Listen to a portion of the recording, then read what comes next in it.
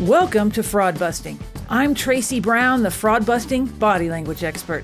I've spent the last 20 years reading people, uncovering secrets hidden in plain sight to find the truth in crimes, politics, and billion-dollar business deals. It's time to dive in so you can beat the fraudsters at their own game and build your bottom line. Top interrogator and body language expert Scott Rouse visits Fraud Busting.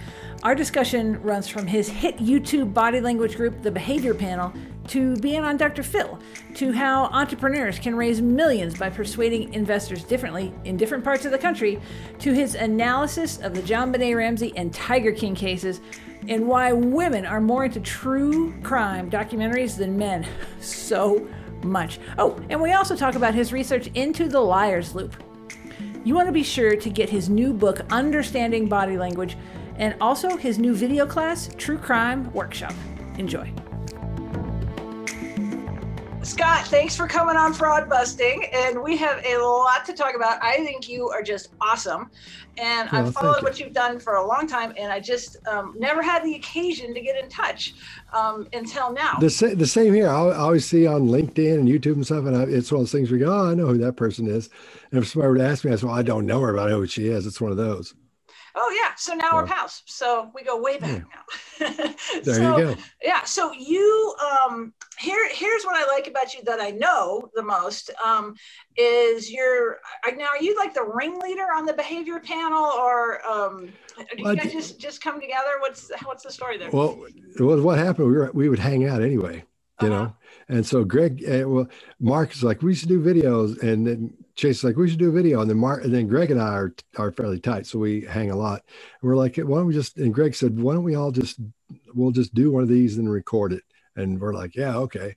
So, or he called me and said, let's do that. So I sent out a little video to everybody and said, hey, let's do this. And we're like, okay. So we ended up doing the Tiger King first, and it was so fun. We're going to do it anyway. So we're like, let's just record them. You know, instead of just hanging around, let's just start recording them. Because we're at home a lot, you know, that's when our speaking gigs went away. Mm-hmm. You know, they're back now, but on Zoom. A little bit, yeah. But we all had our speaking gigs disappear, and we're just dealing, you know, some of us are just dealing with the criminal element. So, and there was nothing fun because you couldn't go out or anything. So we started doing that, and then we said, well, let's just start recording them. Basically, that's what happened. But it was Greg's idea, really. Oh, wow. Well, I'll tell you what, it's a good one because y'all are so professional, and with the way you do your analysis, I'm like, oh, these guys are the real deal. And so, because I saw you've done Tiger King, and also I saw the one, I think it was this week, Patsy Ramsey. And, yeah, we did that one. I am sitting right now about a mile from where the whole JonBenét thing went down. And, oh, really? Oh, yeah. And there's so much around town about it, and I bump into people all the time. And I loved your analysis. So people listening, you got to go find the Behavior Panel on YouTube and make sure that you watch the Tiger King analysis, Patsy Ramsey. I'm sure you've done a bunch of other ones that I haven't seen. And yeah, we've done politicians, and you know, it's like we run the gamut. Like we did Bob Lazar, and you probably get this kind of thing too. We did Bob Lazar, and we were like, hey, this guy's full of it. We got so much hate email and so many hate comments. It was hilarious to go in there and see what they say. Then we did the McCanns, the one whose little kid was missing, you know, got kidnapped when they were eating one evening. And that's the worst. I mean, they call us everything from devil worshipers to working for the government to we're on the McCann's payroll. It gets crazy. Well, I think that's what's interesting in our line of work is that people see what we do and hear what we say through their filter. And I've seen enough of you guys to know that you're totally nonpartisan, totally professional with your analysis, don't have any agenda. And I think that's why I like you guys so much, because you can see those hack body language experts on YouTube as well. And you can tell their agenda. And I've had people ask me about, they'll send me something and then they'll tell me I'm on their side. I'm like, no, I'm not on anyone's side. I'm telling you. Exactly. As soon as you take a side, then you're out. We like half people think we're hardcore Trumpers. Half the other think we're hardcore Bideners. And it's just like, we never lean either way when we're talking about either one of them or anybody politically. That's a dang That's a Oh, it's a bear nightmare. trap in there if you get caught in that. But Yeah, it's, you've but gotten the hate mail. I've gotten it. Tanya's gotten plenty of it, I know. So, oh yeah, so yeah, it's just part of the lay of the land. And I've even gotten to where I won't even address politics in my keynotes. People ask me, and I'm like, look, like around the what was that Kavanaugh and that whole thing with the Supreme Court. And I just said, look, here's the deal. I'm happy to talk to you about this, but we will be in the corner 15 minutes after I'm off stage, and I will tell you, and you're not allowed to come and be mad at me or anything. I'm just going to tell you the deal. So. Well, I'm always honest about it. And this sounds horrible. It's going to sound like I'm an idiot. Well, I'm an idiot, but I mean, it'll put the stake in the heart of whether I'm an idiot or not. I really don't get into politics. I'm so disinterested in all that. I could not care either way about any of it. It's one of those things where, and it sounds terrible because now both sides will hate me, but I just don't care. You know, it's such a mess. I just don't care. Yeah, I'm a non-political person, but I feel like I get tugged into it from time to time, and I really try to avoid it. So, okay, let's talk about what do you do all day? Because you've written a really cool book. You do the behavior panel. What else goes on for you? You do some speaking. Tell me the range of things, because I know there's some things that even like you may not even be able to share because you're kind of top secret, and that's super cool. But what's forefront of your day usually? Usually I go through I go through my email and check the phone, see if I've missed anything. And then if I don't have to go talk to somebody about doing something they shouldn't have done, which usually that'll take most of from the morning to the afternoon or whatever time it starts, then and this sounds so bad, I'm reading a lot. I'm doing a lot of research. That's so horrible. I'm not a nerd, but it sounds like I'm a nerd when I say that. But I really like reading about human behavior. So I'm looking for whatever's new. What is the new research? What are the new studies? And I can guarantee you, where you live now, there'll be somebody at the nearest university that hates my guts. Wherever the neurology department is, they'll hate me because I'm trying to call them all the time, trying to see if they've done anything new, if they've seen anything new. There's people, there are universities all over the U.S. There's somebody there in the research department that cannot stand me, and they won't take my calls anymore because they'll take one. Oh yeah, anytime, and I'll call back like later that afternoon and say, "What about this?" And then finally, by the third or fourth call, they're like, "Listen, man, you got to stop calling over here. I think something's wrong with me." But if they'll give up information, I'll go till they quit. Oh, but so it's usually a lot of reading, a lot of research, and then I'm doing a lot of interviews and a lot of podcast stuff. Like before I was late getting here with you because I thought I was done for the day. I was like, "Oh wow, I got a whole day," and I thought you were next week, and I was like, "Which you're not on my calendar. It says you're today, and I'm late." But I thought, I got a whole, a couple of hours. I'm out driving around, doing nothing, going, this is nice. I don't get to go out much. So, geez. Surprise. So yeah. And then come home and get ready. A lot of times we'll do the behavior panel. I'll get stuff ready for that. Greg Hartley's the one that finds the videos and goes, what about this? And then, I'll talk about it and we'll throw it to the other two guys and they're like, yes, no, or whatever. And then, so I'll cut those up and get those ready. Like we do our show on Tuesdays and let them go on Thursdays because I edit all day on Wednesday. Yeah, that's a lot of editing. You got like an hour show. Yeah, but the thing is, I'm so horrible at it. It takes me forever. If you saw what I have to do, you'd probably be able to just squirt it out in 2 or 3 hours, but I don't know what I'm doing. That's why sometimes there's mistakes on those things because I don't know. I have no clue what I'm doing. I just got all the stuff you're supposed to get on your computer to edit stuff together. I was like, I'll do it. I don't know what I'm doing. I don't know. I think you got it. I think you got it dialed in pretty well. I do. Well, if I have to do anything else but that, not going to happen. Too good. It takes me forever. So how did you end up where you are? Like, because people ask me all the time, how'd you become a body language expert? What's your story? Because no one, I don't think, sets out to do this. I think it kind of shows up at your door. So what's your? I've set out to do it when I was 6. Oh, you did? I've been in this my whole life. I mean, I've been, people get way into it for a while, then it's like when you first find out about psychopathy. Remember when you found out about psychopaths and then you got in for hardcore for 2 years and everybody was a psychopath at that point. People go through that phase in body language and it lasts about 1.5 years, 2 years, and they get out. I got into it when I was 6.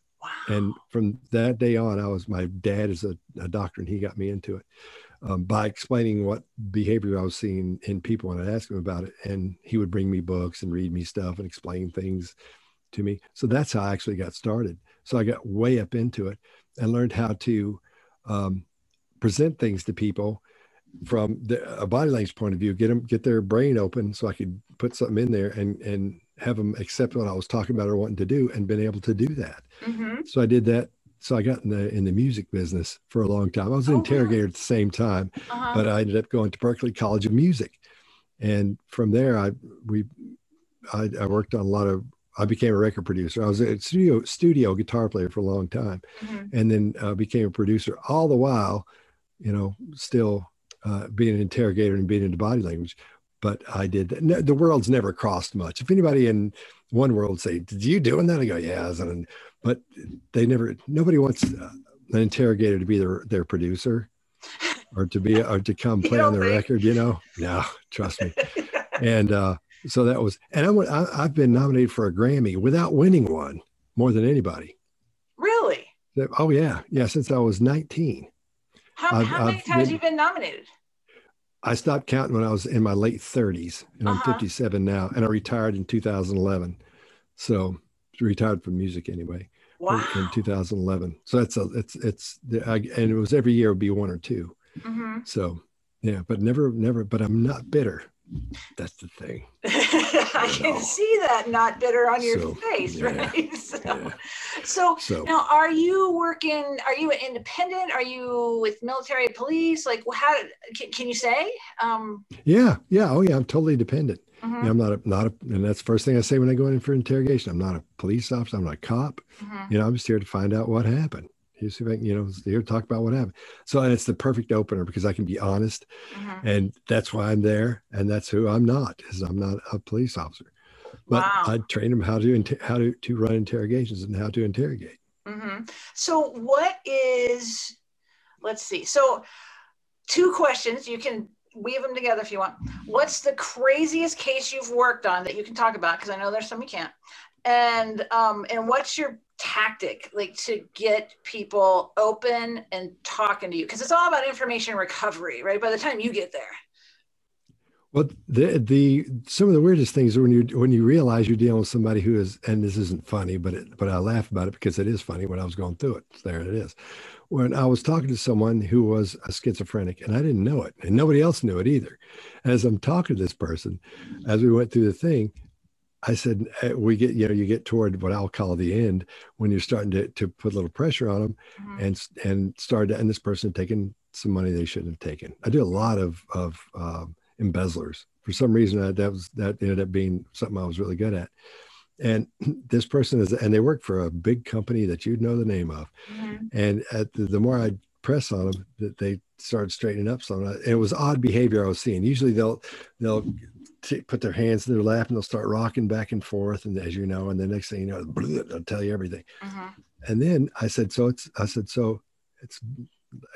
got to the point where I said, and you put your hand on them and you go, listen, it's fine, man. It was a woman. And I said, we all make mistakes. Everybody does. I make them all the time. Went through that whole thing. And don't you think it's time we went ahead and said, you tell me what happened with all this? And she went like this. She goes, oh, yes, Lord. Yes, Lord. And then she told me everything. And then it did, obviously they don't know she's schizophrenic. Yeah. But I was like, oh my, because I don't think God's going to come to her and tell her right then. He said, don't do that, before she did it. Uh-huh. So that was one of the strangest things that's happened to me in that world. So then, okay, so you didn't figure out she was schizophrenic till then, or do you have a diagnostic tool that you use? Because it's a hard one to. Oh, as soon as she started talking, as soon as she was listening to the Lord, and I knew it. He was talking to her. I had a pretty good idea at that point, because I didn't hear him and I didn't see him. Unless she's got some kind of weird ESP or something. Now, don't get me wrong. I believe in God. I'm a hardcore Episcopal. And don't get me wrong. Jesus loves you, but I'm his favorite. So that's my line of thinking. So, but when she started that, I automatically knew that was going on. That's after that. It didn't take much to go. I get it at this point. And it was sad, it was really sad. But outside of that, that's that's the only tool I had was this isn't right, and I know what that is. Mhm. You know. So other tools to get people to open up. What are you doing? And how can people apply that to what they're doing, which is probably not schizophrenics, probably not a lot of interrogations in their life. But tell me that. What's your go-to? All right. Well, one of the things I do is I train entrepreneurs and people in big companies how to pitch ideas. And I was the entrepreneur in residence at the Nashville Entrepreneur Center from 2011 to 2017. Oh, wow. And so when the new entrepreneurs would come in, we had this thing there where I started our pitch department there. And they would come in not knowing anything about pitching. They've never had a business before. They've never done anything like that before, but they need to know how to pitch their product. Mm-hmm. So I had this thing called How to Create an Investable Pitch. Mm-hmm. So I just like you would train cops or anybody to do something, I trained them in that. And the key was I would train them the things you say and what you do to get that person they're talking to, get their brain open, and you put that little idea of what you want them to do in there. And that's a specific point, you close that brain up. Mm-hmm. And that makes them want to, and the key was getting them to want to help you, not invest in you, but mm-hmm. to want to help you, because it's not like Shark Tank in those pitches. At the end of them, they don't go, okay, well, right. That's just the beginning. The interview pitch is just the beginning, because mm-hmm. they want to talk to you later and see who you are and check you out and all those types of things. So, and it's not that I did this and it went well. I've helped entrepreneurs raise almost $500 million. I'll probably be over $500 million, hopefully by the end of mm-hmm. I think April, if everything mm-hmm. goes well with this one I'm dealing with now. So it'll be over $500 million. And that was the key, was just showing them the things to get people to trust them. I didn't work with anybody that I thought was iffy or that I caught any kind of con on or anything like that, or that I couldn't trust. And there were plenty that I didn't. And plenty of people are mad at me for not working with them. Mm-hmm. But I would tell them I'm not the person. I would send to my class, but when it came to the actual pitch stuff, to get them in and show them, here's what you need to do. Mm-hmm. The higher up stuff, I never would take those people in.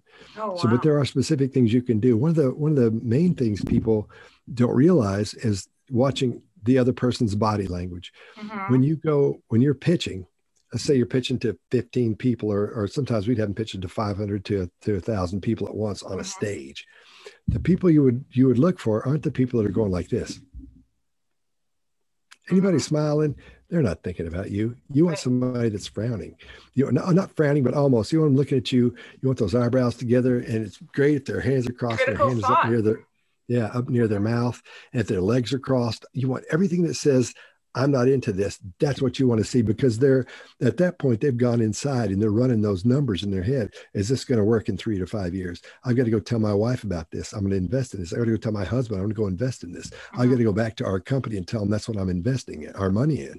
So they're thinking, those are the people you want to focus on. Most people don't even think that way. They just look at people smiling at them. Ooh, I understand.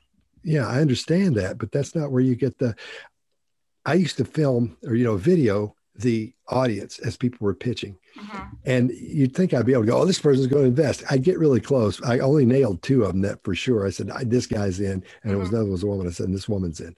And those 2 scored. The others, I got really close, but they would always have meetings with them later on. And I think there were more that invested, but not right after that. Like I had prophesied they would at that point, because I was so committed to it. But now I've got more figured out. And I still watch those videos of those crowds of people, even if it's 10 people or, like in some cases 500 to 1,000 people. I would get the first few rows and be able to watch them.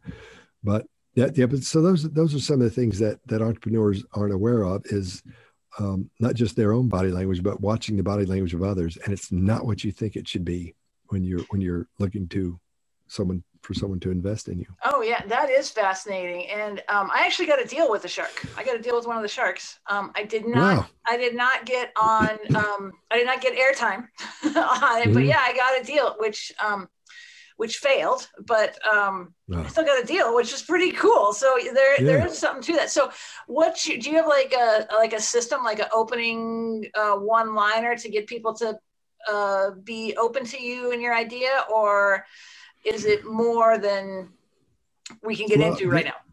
Here's what I found. There are different styles of pitches for different places in the country. Mm-hmm. Nashville is Nashville is a completely different pitch style than in Austin, which is different in Silicon Valley, which is different in Washington, which is different in Boston. They're all a little bit different. In Nashville, you open up with, here's who I am and what I do and what we're doing.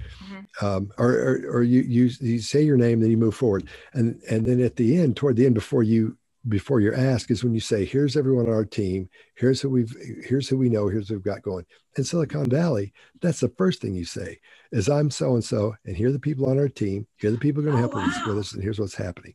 So you have that way out there on the West Coast. Then you go to Washington, and it's a little different than that. It's sort of a combination of a Nashville and a Boston. And Boston is more like, Nashville is mostly healthcare. This is the healthcare mecca here in Nashville. So that pitch, that style, along with the style in Boston, is a combination that is of more personable. You know, you got to be more personal. We're out in Silicon Valley. You save that personal stuff for afterwards. You know, save them to get in and all those things for afterwards. And those are the ones that score the most out there, that get funded the most out there from the people that I work with and have worked with. So there are different styles and there are different approaches to each one. But the main thing to do is, when you pitch, the first thing you want to do, people think you get up and smile. You want to smile when you get in the room. That first 6 to 9 seconds when someone sees you, as you know, that's when you make your decision about that person. You may not realize it. You may not say, you know, I like that person, I want to invest. You're not going to say that, but your brain will see them and go, okay, that person's okay so far. I don't have a problem with that person. When you get up, you hit the ground running, because when you enter that room and you don't have to look at them. You don't want one of those smiles where it's like, really weird looking, but just a pleasant little look on your face. We can go through the study they did at Harvard about that, but it would take too long. I know we don't have a lot of time.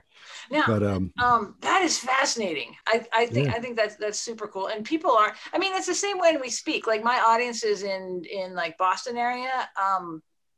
They're different than California, than like Nashville. I end up there a lot, or Texas.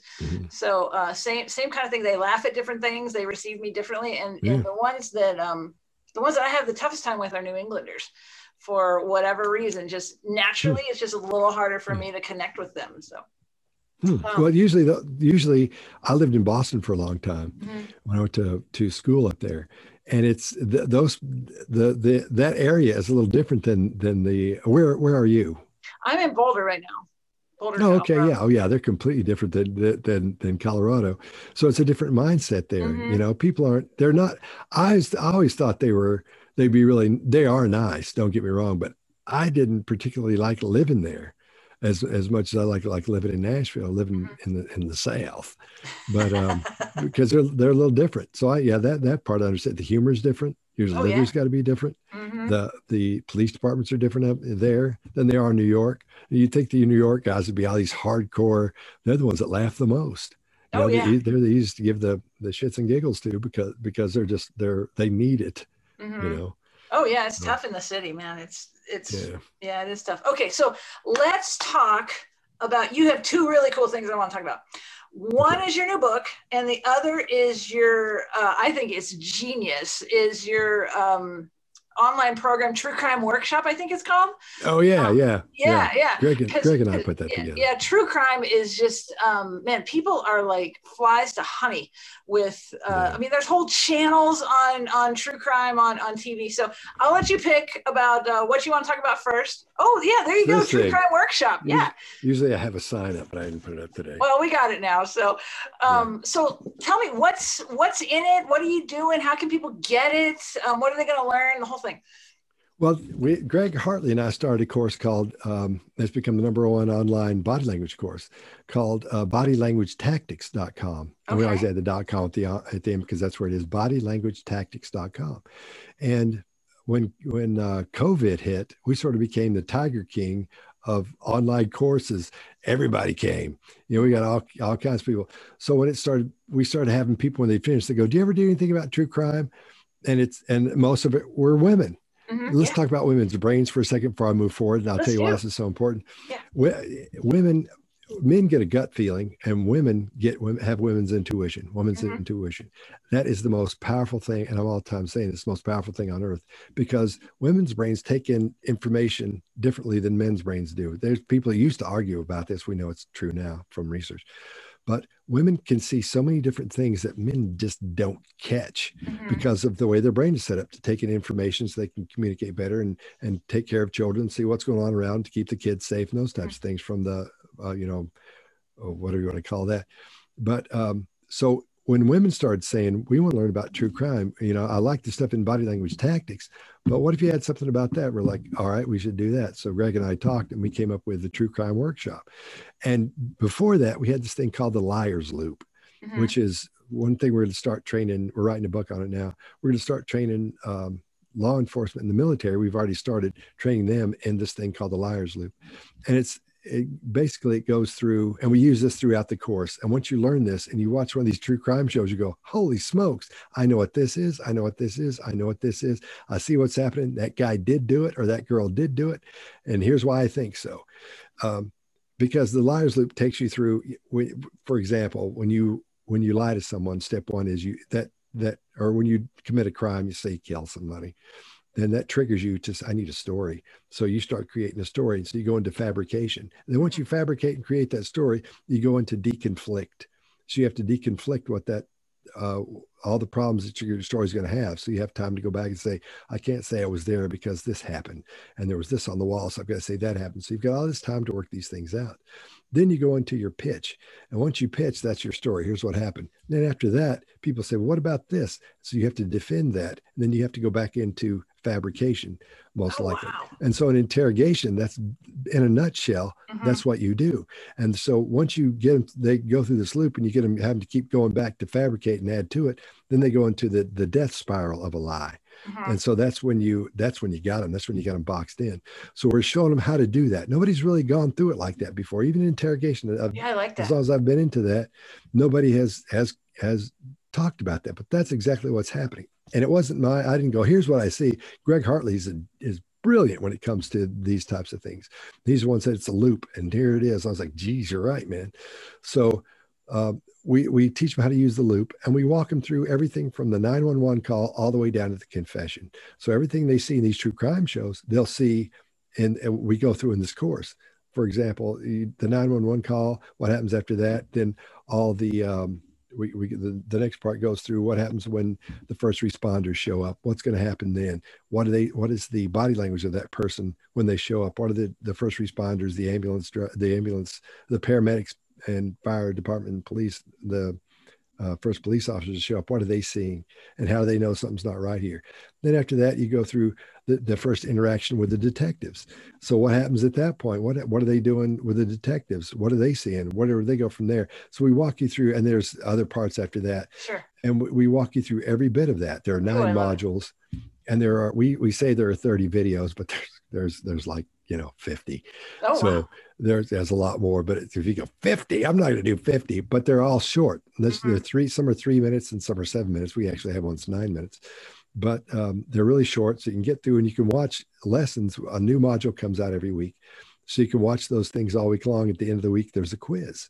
So you watch these things, you learn it, and you take a quiz. And then we've already been getting our emails. I can't believe I do this. I can't believe I knew that. And they're pointing out the things they're seeing. So you go, geez, it's working. So it's the True Crime Workshop is at the truecrimeworkshop.com. And you can get there as well from bodylanguagetactics.com. But the truecrimeworkshop.com is where you go. And we walk you through everything that happens at a true crime show. So you can see what's happening. And it's basically what happens in real life, from the 911 call, from the first responders to first contact with investigators, what happens when that. So we just take them from the beginning to the end, all the way down to the confession. So we talk about interrogation, how to get through that. We have a couple of bonus things. One of them is on psychopathy, which is my favorite thing in the world. Psychopaths are talking about that. So we won't, if you don't want to, we won't talk about that, because I'll talk to you about it all day long. But so we have a thing on a module on that. So it's and I'm talking real fast and getting excited because it's been so much fun to do so far, and getting way up in there. And the people that are taking it, we thought with body language tactics, we've got actors, TV show hosts. We have all kinds of people that are taking this thing. And the same thing for the True Crime Network. We're getting we're getting a lot of actors in there. And it's really amazing the people that are coming through there. I'm not going to tell you who they are, but it's corny, but we've been on one of them's TV show. If you go Google us and see what TV shows we've been on. Well, I saw you on Dr. Phil. Weren't you on Dr. Phil? Yeah. Yeah. Yeah, we were on that. So maybe he's in, but so, huh? Ooh. Yeah, but he watches. But anyway, he's subscribed to our channel. He said he watches that all the time. Oh, cool. So he's and what a great guy. Well, some people give him a hard time, but he's a great guy. He's a very skilled interrogator himself. I have a lot of respect. Let me tell you, he understood when what they asked us to do was look at this video of this guy who was a masseuse who had been accused of molesting these women while I was giving massages, right? So so I said, while we're talking to him, I said, hey man, why can't we just talk to him? Can we just talk to him instead of watching these videos? And he goes, yeah, you want to do that? And I'm like, yeah. So we said, here's what we'll do. We set up an interrogation situation. So we would all three be in it. It would start off with Greg Hartley would get up his hind end a little bit and get him kind of heated up. And then Mark Bowden would step in and kind of cool him out a little bit. Then I would come in and say, hey, I'm from Nashville. So he would think I'm friendly. Then I'd get him a little bit after that.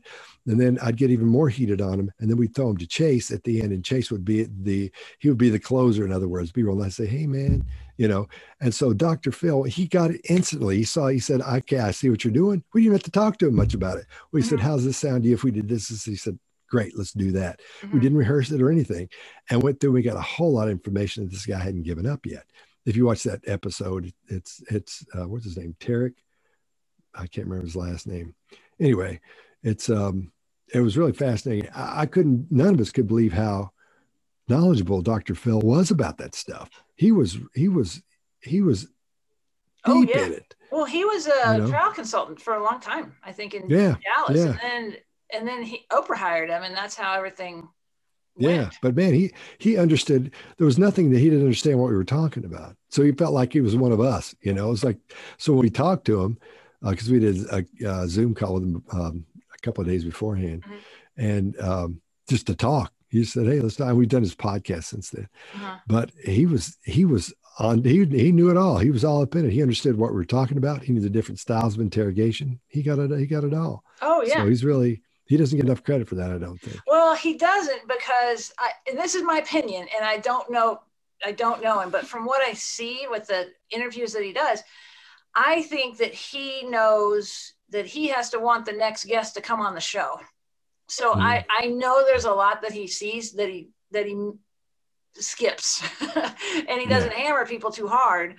And I think that's the Hollywood part, that I would do that too if I was him. But that's my thought on Dr. Phil. But yeah, totally skilled from what I can tell. Yeah. So he's a badass, man. Oh yeah. Okay, tell us about your book. What's in the book? Okay. Well, it's one of those books where you can it takes you from the very beginning of understanding body language, hence the title, to it walks through everything from dating, what you're looking for and what you want to put out, to business, to your meetings, to interviews. It covers a little bit of everything. And it's one of those books you can just open it anywhere and no matter where you start reading, you'll learn something. So because I start each section from the beginning, sometimes I'll go back to some things we've talked to before, but you can open it up and start learning right there. I'm really surprised how well it's done so far. Like if you go to Amazon and in the search thing you put in body language, it's like the first book that pops up. You just bounce between 1 and 3. Ooh, so I think the goal, the people at Rockridge said, hey, look, we just want it to be on the first page of search if you can do it. I was like, I don't know how to do that, but I'll, just, and I said, so that's what I said. I said, so what's good? What are we looking for? They said, just on page 1 of the search in Amazon. And it came up being number 1. It's going between, like I said, number 1, number 3, but it's mostly at number 1. So I'm really surprised by that, I think. And I think they are too. Oh, so, I wouldn't be surprised with your level of knowledge. I mean, it's a beautiful book. I mean, it's color and thank you. And like a lot of pictures and like really cool stuff. So. Oh yeah. the artwork on that is a guy named Remy, and he's such a wonderful artist. He's done such a great job with that. And I would give them pictures from everything from people who were pitching their ideas. I'd say, here's what this look like, to talk show hosts. And then they'd send me the things. Well, how does this look for this? I'm like, I can't tell you that this is exactly what I'm talking about. These are perfect. He did such a great job on those. Oh, I love such a great job. Yeah, I worked with a cartoonist on my book as well, and I sent him some samples, and I love to get the pictures back. It's like, oh, look, it's perfect. Yeah. Wow, very cool. All right, so we don't have a lot of time. I know you got to go do some top secret stuff right now. So if you had one tip that you could leave people with on how to read people or detect a lie, I'll let you take it where you want to go, but like one final tip. What do you got? And this is my soapbox. I did a whole TEDx talk on this. There are no absolutes. And by that, I mean, just because, and I can talk about noses because I got a huge nose. Just because somebody scratches their nose, it doesn't mean they're lying. Just because someone's arms are crossed, it doesn't mean they're not into what you have to say or they're turned off. There's a thing called the 735 or 738-55 rule of communication. What you'll see, you'll hear people open up with that, and it says and it's not true. It says communication is 7% the words we use, and 38% the tone of voice, and then 55% body. And it's so people hear that. And when it just has pervaded for years and years, and it's not true. So I would say my thing would be understand that there are no absolutes. You have to take what you're seeing, someone's body language, and take into context what's happening around them at the time you see that. That's the key, is not just looking at the one thing, the one shoulder go up. So what? It depends on what else is going on in that situation. I could be here talking to you and it goes up like that. But I'm just giving you information. Wasn't asked a question. I'm saying, here, check that out. It doesn't mean anything, So there are no absolutes. You have to take into consideration what's going on around that person in real time before you can start making decisions about what you're seeing. Oh, very good. Yeah, that's awesome advice. I love that. Thanks for joining me. Make sure you subscribe to this podcast, rate and review it. I'll see you next time.